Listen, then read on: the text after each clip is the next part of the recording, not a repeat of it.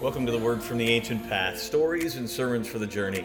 A channel of blessing for friends everywhere to experience how the Holy Spirit moves ordinary people into an extraordinary calling, bringing good news, connecting in Christ, and building the kingdom of God. The Word is declared through the pastors and partners of Ancient Path Ministries, La Iglesia Volviendo a la Senda Antigua, founded in 2011 in Jovellanos, Cuba by pastors Jose Santiago and Yamile Cruz. I'm your guide, Pastor Kevin Jobe, and my wife Tani and I serve as chief connection makers and storytellers in the United States. Our team is dedicated to planting and nurturing churches and to spread the reach of the gospel. We pray you'll be blessed by these teachings and testimonies of what God has done and is doing in and through us. Hey friend, when we were last together, we started talking about how Jesus prayed for you and I 2,000 years ago. He asked the Father that we would be brought to complete unity so that the world would believe in him.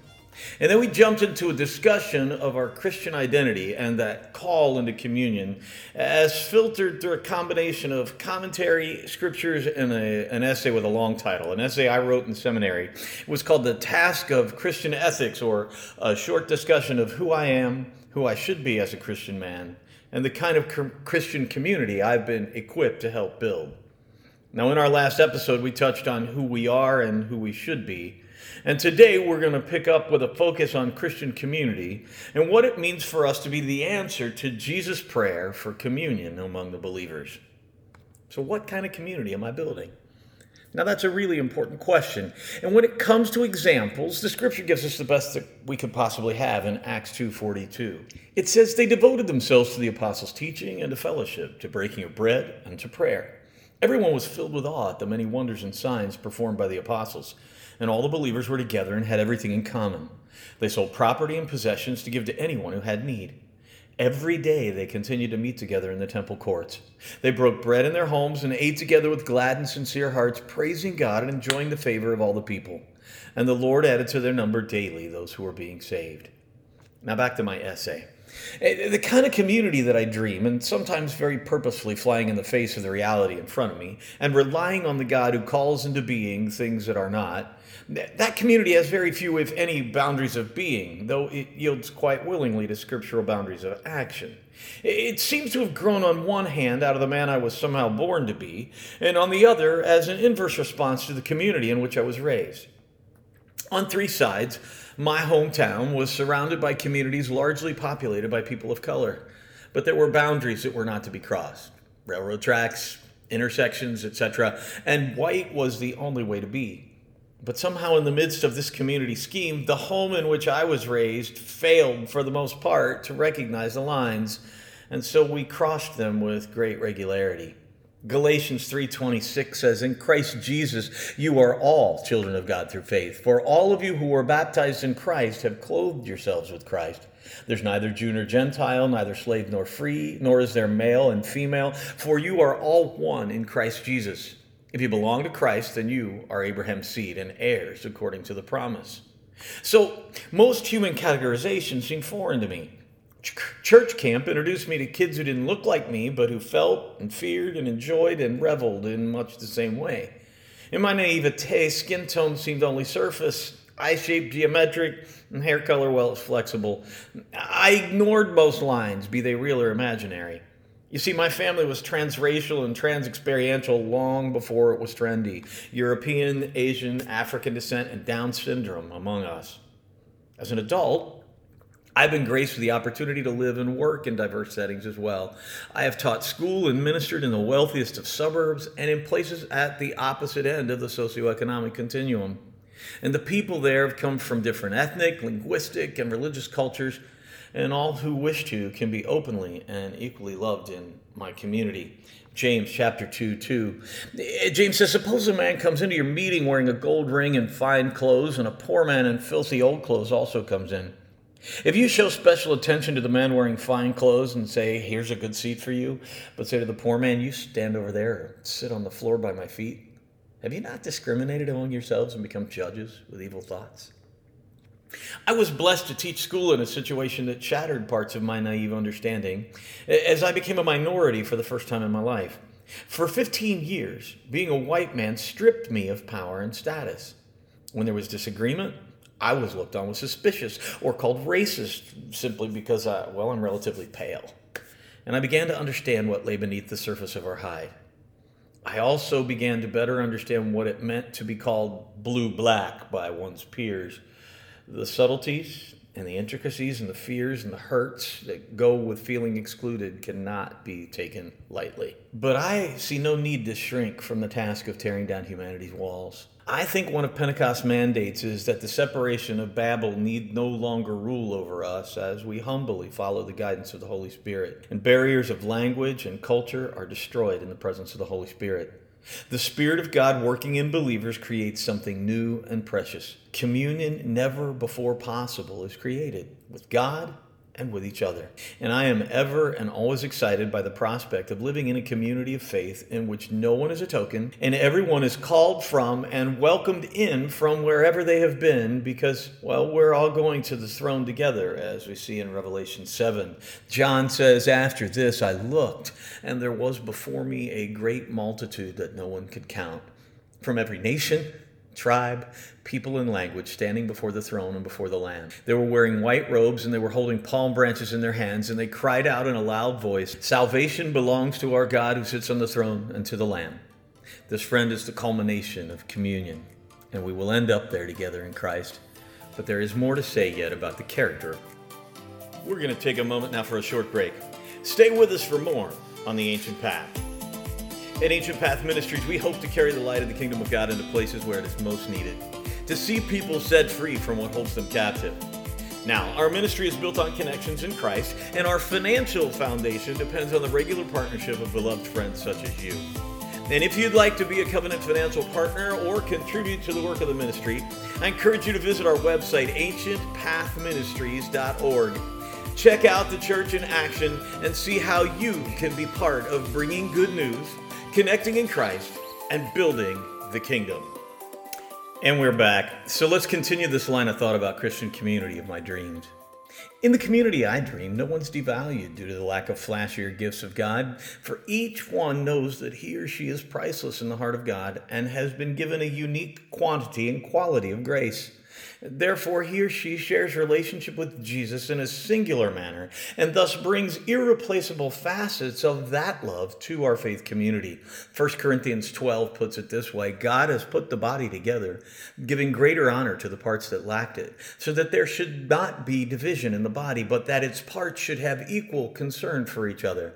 If one part suffers, every part suffers with it, and if one part is honored, every part rejoices with it. Now you are the body of Christ, and each one of you is part of it. Weakness is welcomed, for it's only in communion with Christ that broken-hearted people are bound up, captive souls set free, and prisoners released. There was a day in which I believed that I needed to clean up my own act before I could approach God, before God could love me or want me near, and most certainly before I could be of any value in shaping a kingdom community. But I know better than that now. 2 Corinthians 12. Paul writes, "God said to me, 'My grace is sufficient for you, for my power is made perfect in weakness.' Therefore, I will boast all the more gladly about my weaknesses, so that Christ's power may rest on me. And that is why, for Christ's sake, I delight in weaknesses, in hardships, in persecutions, in difficulties. For when I am weak, then I am strong." You see, I hope that my life creates a space where the wounded and the guilty are given a home in which they can be healed and forgiven and made new. And I wish that my own good news, my healing and sanctification, was more complete, as I tend to think that would look much better in the brochure and that my witness would increase. But for whatever reasons, God has chosen to use me as I am, still so far from having taken hold of the perfection that He's making of me. So I build with what I have, and as I do, I'm healed a little more each day, and just maybe my wounds and continuing struggles offer hope to others who thought that they were not able to be loved by God. As Romans 8:38 puts it, I am convinced that neither death nor life, neither angels nor demons, neither the present nor the future nor any powers, neither height nor depth nor anything else in all creation will be able to separate us from the love of God that is in Christ Jesus our Lord. You see, we're called to live as children of God in Christian community and to work together toward the promise of the final victory, where all believers from the four corners of the earth are together before the throne because of God's saving grace, and we're to share a love from which nothing can separate us. At the table that first night with his closest friends around him, Jesus said to them, when you come together to remember God's deliverance, remember in their experience it was the Passover, do this in remembrance of me. He basically took the traditional loaf of bread and the cup and he gave them new flavor. 1 Corinthians 11, Paul writes it this way. He said, Jesus said, this is my body, which is for you. Do this in remembrance of me. And in the same way, after supper, he took the cup and said, this is the cup of the new covenant in my blood. Whenever you drink it, do this in remembrance of me. Do this, he said. It's been a sacred rite of Christian life from the earliest years of the faith, and many, many arguments have been posited as to its significance. But what's universally agreed upon, well, nearly anyway, is that Jesus meant to say clearly that his followers, from that original circle of friends to you and I today, until all the tribes and languages stand together before the throne, that all of us should keep on doing this in remembrance of me. In his sermon called The Duty of Constant Communion, John Wesley, the founder of the Methodist movement in which I was raised, he highlights some of the fears that accompany us when we think about coming to Christ's table. For centuries, just a couple of little sentences in Scripture have often kept hungry sinners who are in need of great helpings of grace. It's kept them from approaching the table. Marveling at that struggle, John Wesley wrote this. These are his words. It's no wonder that men who have no fear of God should never think of doing this. But it is strange that it should be neglected by any that do fear God and desire to save their souls. And yet nothing is more common. One reason why many neglect it is that they're so much afraid of eating and drinking unworthily that they never think how much greater the danger is when they do not eat or drink it at all. Wesley noted that communion is a twofold invitation. It is a clear command to do this and continue, with an offering alongside it of new mercy and grace each time that we obey the command. Isn't that sweet? But people have always made excuses why they couldn't come into the community of Christians or feast at the table of Jesus. But Jesus has answers for all of our excuses. Can you imagine? Just listen to Jesus talking to you. He'd say, what? You still sin? Come to my table. What? You don't have your act together yet? Come on. What? You sold out our relationship again? Come on in. Wait, you have problems with fidelity? Come and eat. Well, you don't feel welcome in church? Well, then come to my house. You still can't see yourself as a child of God? Come, taste and see that the Lord is good. Come and drink. Wait a minute, you can't love perfectly? Well, come and receive grace. Come and be in my presence. Come and taste restored relationship with the Father in heaven. Come, drink in an intimate communion with Jesus, the Savior and Lord. Come to the table and experience the indwelling Holy Spirit who will inhabit your very flesh and blood that you might indeed be transformed into who you were always meant to be. And come enjoy renewed community with each other. So what do you say? Come to my table. Come join the feast. You don't have the strength to get here, you say? You can't possibly run to the table. Maybe you can't even walk or can't even crawl here. No worries. We'll get you carried here. I've got you covered. And this, friends, brings us to the end of our time for today. Thank you very much for being with us. Once again, be sure to check out our webpage, ancientpathministries.org. Like and follow us on Facebook and Instagram at Ancient Path Ministries. I'm Pastor Kevin Jobe for Ancient Path Ministries, La Iglesia Volviendo a la Senda Antigua. And until next time, we pray God will bless you richly. Go and be the church.